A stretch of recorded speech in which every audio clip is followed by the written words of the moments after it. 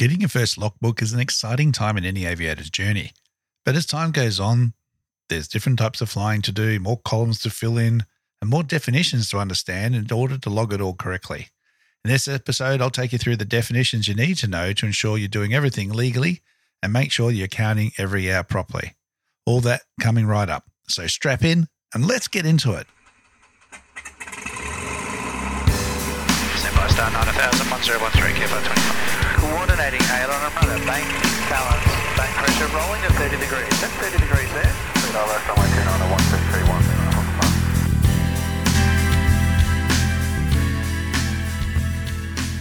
Hello and welcome to episode 113 of the Flight Training Australia podcast. From Redcliffe to Rottnest Island, Ramingetting to Renmark and everywhere in between, this is the podcast all about flight training and flying in Australia and beyond. How you going? I'm your host, Trent Robertson. Thank you for joining us for another great episode this week. Hope you've all been good. Had a lovely time with my wife just down in Melbourne very, very quickly. Little birthday run. Go down and see some theatre and have a bit of a feed and check things out. It was great. I was actually looking forward to escaping the heat of Darwin and having some cooler weather, but Melbourne decided to turn on 31 and 37 degrees, so that didn't work for us. And today, Monday, as you're listening to this, it should be a cool 21, so we only missed it by a day. Anyway, still had a great time, and it was nice to be there, albeit for, a couple of days. Today's episode, logbooks, logging of flight time. I'll tell you what, this is one of those episodes where I started doing a little bit of research just to make sure I've got it all right myself. And, when you know something, but you just cannot find it anywhere. And I found that a couple of times. Funnily enough, it was all in the right area and where I was looking, but I just wasn't seeing it. Because the way the definitions and things with logging time and how we sort of think of it and apply it sometimes can be really, really confusing. And I even confused myself again, which, doesn't take much with the regs. And I know it's hard for a lot of you, and a lot of you have been asking about logging in flight time and ICUS in particular. So, Air Law Rev Heads, this one's for you. Talk about wording and confusing.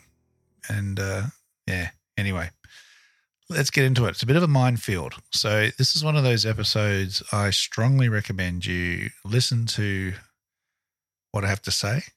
Hopefully it makes some sense, but you need to pull out the regs on this one and read through it with me so you understand what's going on, otherwise you might get a little bit lost. All right, but I totally understand why there's some phenomenal interpretations out there of logging flight time and what can and can't be logged and how you can do it. So let's get rid of all the creative interpretation of things and get down to the black and white nuts and bolts of it all. So where do I go to find logging of flight time information? Well, what's logging of flight time got to do with? Flying, licensing, pilot license stuff. So this is all CASR's Part 61. Now, possibly a part of 61 that you haven't read before or skipped right over, which is right in the beginning. So 61.070. Flight to which Division 61A2 applies. For this division, we're going into it already. Flight means, so here's the first definition. What is flight? Because I'm going to log flight time. I need to know what flight is, don't we? So flight means, got your pens and pencils ready? Flight in an aeroplane. And you sort of go, well, I guess it's not in a paper plane, is it? But there you go, an aeroplane or a helicopter.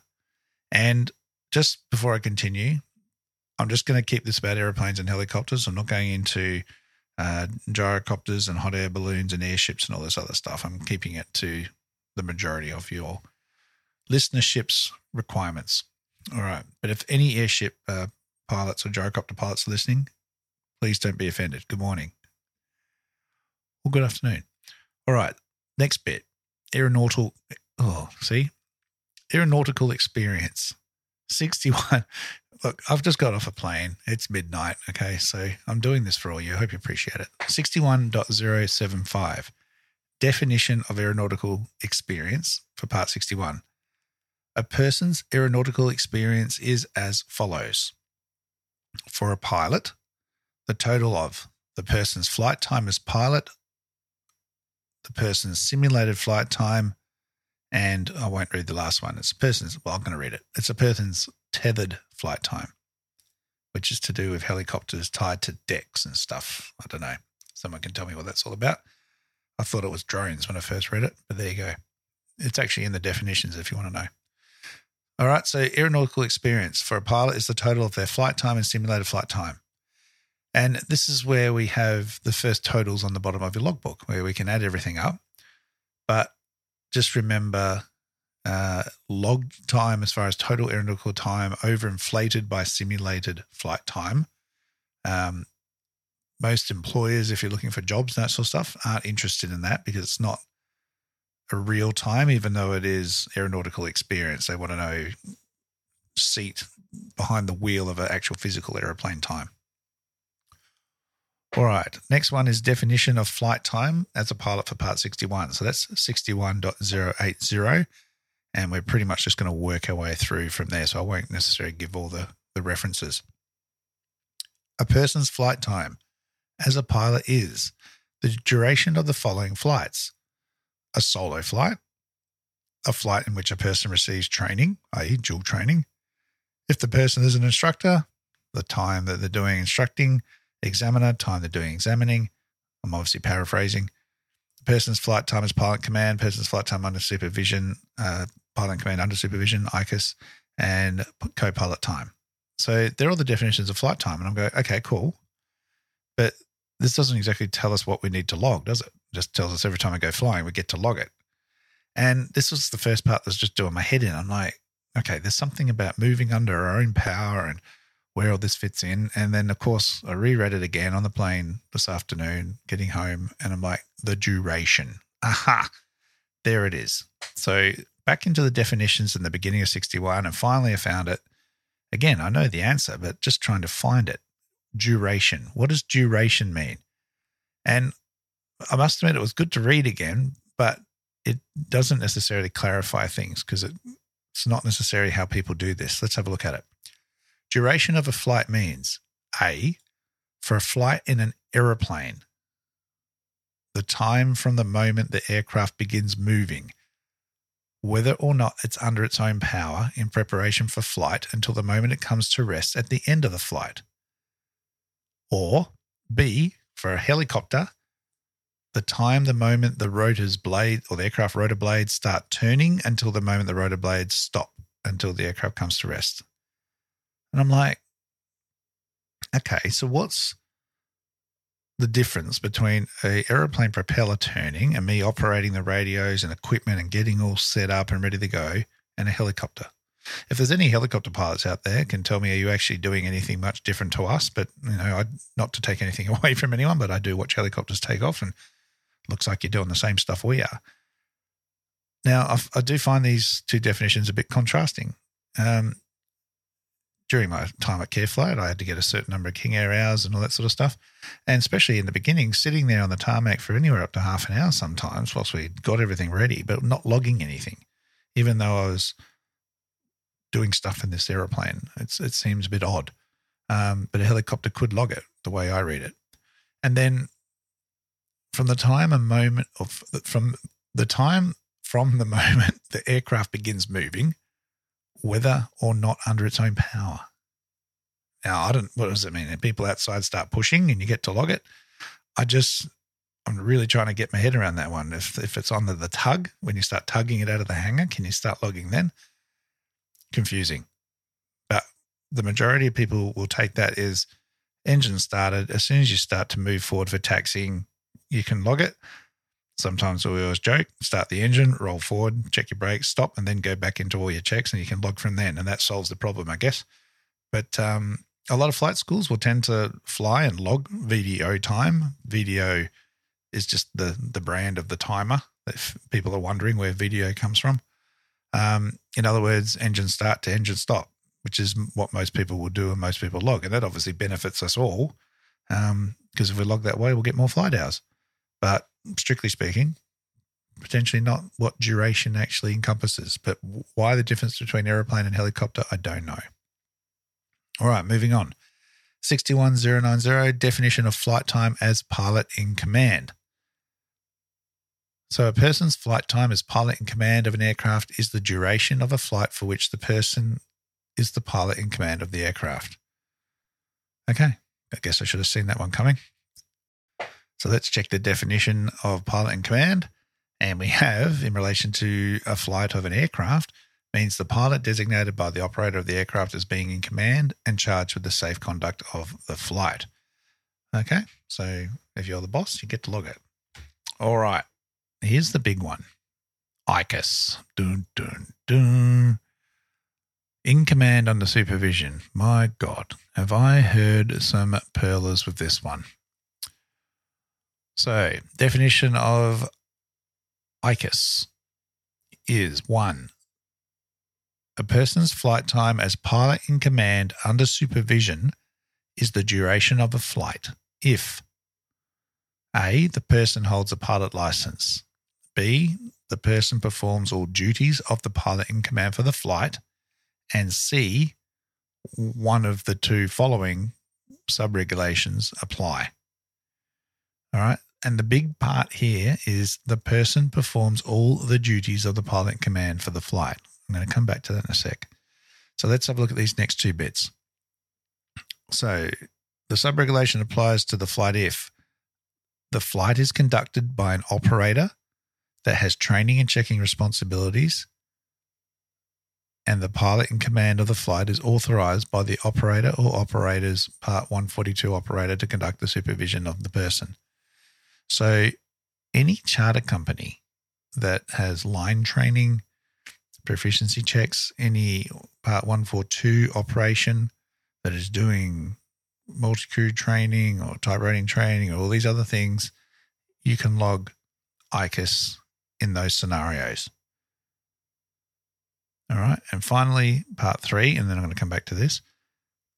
The sub-regulation applies if the person is supervised by a flight instructor or flight examiner and the person is not receiving flight training. So this is then why when you do a flight test, even if you might be a student pilot at the time, you can actually log it as ICUS, because for that particular flight, you are demonstrating all the privileges of the license, you're acting in command of the aircraft, and the examiner is not training you. They're not giving you any help. So you can log that as ICUS, and this is why with IPCs and all that sort of stuff, you can do that. All right, so let's just come back to Part 2 just to explore that a bit more. So the flight is conducted by an operator that has training and checking responsibilities. So this is all falling into Part 121, 135 operations for line training and check flights, and very soon Part 119 when that moves into 135 operations as well. So this is important because it will put to bed the nonsense that I have seen and heard for years gone by. Admittedly, it's not so bad these days, but two pilots get together, two mates, and you're going flying together and trying to log ICUS and pilot in command while you're both sitting in the same airplane, doubling your dollars. Completely illegal. All right. Back in the day, logging multi-engine time, we used to have 50 hours of twin time before you could teach it as an instructor. So this was a very common approach to me, that I'm bringing along a friend and we're going to go flying and I'm going to log ICUS and you're going to log PIC. And I said, no, you're not. It's not there for you to be sitting there going flying whilst your mate sits in the other seat taking photos for Instagram and Facebook. Not what ICUS is. It's got to be under an operational regulation. So you can't be going getting ICUS off by yourself with a friend. All right. It's black and white right there. All right. Part B. There's another one there we want to just talk about, which is a definition of flight training. A person is not receiving flight training. So flight training for a flight crew license, rating, or endorsement means the training mentioned for the license, rating, or endorsement in 61195. So it just goes through the licenses and ratings you can get. Now, this is important because this is a bit confusing. When does dual become ICUS? All right. So dual, haven't actually mentioned that so far yet, but dual is obviously with an instructor when you're getting initial delivery of training. But again, training is a flexible word here. So if I'm giving you training, just say you're going to come up and see me and we're going to do an IPC preparation or a 210 check or something like that. You already hold a commercial license. You already hold a single engine class rating endorsement. And you already hold, most likely, the manual propeller and retractable undercarriage design feature rating. Therefore, by definition, flight training is not taking place, even though it would be very natural to look at what you and I are doing together, where I'm teaching you how to fly a 210 in the wet season or just in the Darwin airspace or whatever else. A form of training is taking place, but not by strict definition of flight training. So what we're doing can be all logged as ICUS. Okay? Now you go, but you're not a check and training 141 operation. Well, I am, because you're being observed by a flight instructor. And if we look at the bit before, that's, section 3. All right. So it does count. And it's because of the definition of flight training that works. All right. If anything else you want to know about that, the other thing is the training is 61385. And I'm not going to go into a whole heap of instructor privileges and limitations and everything else, but the training that we're doing essentially is 61385 general competency training. So the word is being used, training, but not for initial flight training delivery. So it can all be ICUS. All right. And if you don't know what 61385 is, general competency rule, every pilot, whether you're a private pilot or a commercial pilot, industry pilot, whatever, it's in the beginning of part 61. It covers everything you read after it. So you need to know that one. So episode 5, I go all through that, and maybe go check that one out. All right, how are we going? How's our heads going? I know it's hurting me. Anyway, let's have a look at instrument time now. Instrument time, 61-105. We're getting through it. Definition of flight time for part 61. And I had some fun reading all this too. A person's instrument flight time is A, for the holder of an authorization mentioned in subregulation 2, other than a flight instructor or flight examiner, any time spent piloting an aircraft solely by reference to instruments without external visual reference points in IMC or simulated IMC, and for a person that doesn't hold an authorization, basically dual time. Now, if we skip ahead quickly to Paris 2 and have a look, it's essentially the authorizations are an instrument rating, a private instrument rating, flight in an aeroplane, or for a flight in an aeroplane with a multi-crew license. All right, and then C and D are for flight instructors and examiners, anytime conducting instructional work or flight test work where you're actually in IMC conditions, you can log IMC. So this has changed a little bit. The instructors and examiners in IMC conditions can now log IMC, whereas formerly back in the day, it wasn't possible before Part 61. And that's why I don't have anywhere near as much IF time as you might think, because a lot of the time when the student was flying, I couldn't log it back then. And while we're on the topic of that, back in the day, you cannot go back and retrospectively fill in your logbook for hours. This was not when Part 61 existed before September 2014.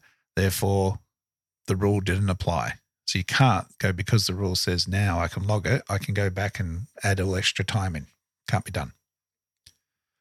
All right, so going through that, Part A says if you're licensed to fly an aircraft, you can log instrument time. Part B says if you aren't licensed, you can if it's dual. All right, so if you want to get some IF in an aircraft with a friend, as per Part A, there are 2 definitions to understand for correct terminology, and you can do so if you take a safety pilot with you. Oh no, another definition. Let's have a look. So we have to skip way forward now for 91.720, simulating IMC flying. Now, this one I did find quite interesting. The pilot in command of an aircraft for a flight contravenes a subregulation if during the flight, IMC are simulated and a requirement mentioned in subregulation 2 is not met. Okay, subregulation 2 says the requirements are the following. A pilot, the safety pilot in brackets, must occupy a seat occupy a pilot seat, fitted with fully functioning flight controls and have adequate vision forward and to each side of the aircraft, right? So this is why screens put up in the windshield are no longer available, including newspapers and sun shields. That's what we used to do. So now we have to use foggles so that the safety pilot can see, basically through the pilot side's window. And the second pilot flying the aircraft under simulated IMC must occupy a pilot seat, obviously, again, fitted with fully functioning flight controls. And the safety pilot must be authorized or qualified to pilot the aircraft. And it goes into Australian registered aircraft and foreign registered aircraft. So basically, as long as you've got a Part 61 Australian license, you can do that. So the Part C is the key that allows 2 licensed pilots to act. One is a safety pilot, the other one flying, and can be logging IF time. And just to break it down even further, if you have a look at the definitions of simulated flight time versus simulated IMC, might not have thought there was a difference, but which one do you think's which? Interestingly enough, simulated flight time means time spent in a flight simulation training device during which a pilot is performing the duties of a pilot.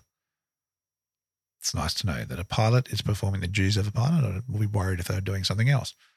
All right. And then simulated IMC means flight in an aircraft or flight simulation training device during which the pilot is prevented from viewing the external horizon. So, simulated IMC is the airborne one, whereas simulated flight time is the simulator one. Seems a little bit contradictory, but there you go.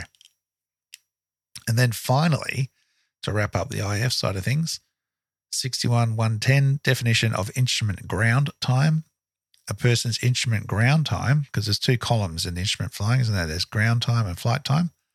So ground time for the holder authorized way back, i.e. an instrument rating or whatever else, other than a simulator instructor or flight examiner, any time spent conducting simulated flight in a flight simulating training device solely by reference to instruments without simulated external visual reference points. All right.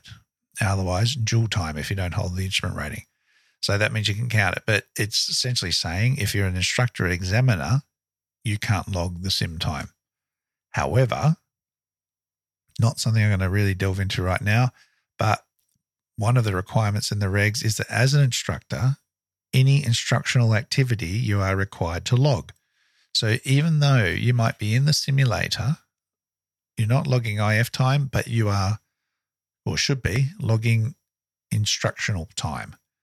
Now, that used to go in the logbook there. There were sort of 3 sections at the end of the left page there, specialist columns. And I used to log ab initio and nav because, again, back in the day, I had to log ab initio and nav for my grade 2 and grade 1 upgrades. We actually needed nav time as part of our instructional upgrade process, whereas now it's just all initial delivery training. Again, they got rid of the ab initio term. Ab initio, for those that know, is effects of control, straight and level, or the RPL kind of training. So make sure you are logging all that, because that's something that a lot of instructors don't do because they didn't think they should be, but it is in the regs. All right. So the big thing to remember with all the instrument flying as well is that the important thing is, however, logging IF, great for the resume, but it needs to be meaningful. So just loading up sims and putting the autopilot on, coming back an hour later, don't be doing that. Make sure that it's helpful. Everything on your logbook, remember, is demonstrating your hours and experience and your performance when you do check flights and interviews and that sort of stuff. We'll be expecting to really match up to that kind of experience. Don't just be putting stuff in your logbook for fun. Adding extra things, adding extra hours, overinflating, again, is all illegal, and it is also covered in this section. But I know you're all good people, so I didn't say that. All right. How's your head? Smashing, I reckon. Full of air law, lawyer speak. Probably one of the best bits in the of the regs there. It was really, really wordy. But hopefully that has cleared things up a bit for you, and you are better off knowing what we're talking about before, but especially those definitions with logging IF and ICUS. Hopefully that will put a few arguments to bed. I'd strongly suggest reading through with me and listening to it again. If I got anything wrong, please let me know. Pretty sure it was all correct. But, it can get confusing. And a lot of the recommendations I give for these episodes with a lot of air law theory, and that is to have a listen and then listen to it again with the good stuff in front of you so you can read through. It'll stick a little bit better. All right, that is all for tonight / this morning. It's now 12:30. I'm going to bed. Hope you all enjoyed the episode. Hopefully that helps you out. If you've got any questions, don't ask me. No, flick them through. info@trentrobinsonaviation.com.au. All the links to social media and everything else are online, and you can message me there. Again, just some fantastic messages. I've heard from quite a few of you that have got jobs this week. Loving everything, how the podcast has helped you. And again, please keep telling me that sort of stuff. It just means the world to me, and that's why I'm doing this, to help you all out. As I said, keep sharing the podcast far and wide. There's so many of you out there that don't know about it, and the questions I keep seeing popping up online and everywhere else, it's all the stuff that's in the podcast and more. And if I haven't covered it yet, let me know and I'll be happy to do so. Apple Podcasts and Spotify, you can leave comments, you can leave feedback, reviews, Google reviews for Trent Robinson Aviation. Any of that all helps me, and that's just a little way you can give back. And of course, there's Patreon if you are in a position to do so as well. All right, everybody, have a fantastic week. Be safe, and I will see you next week. All right, until then, blue skies, and remember the golden rule: aviate, navigate, communicate. Cheers, everyone.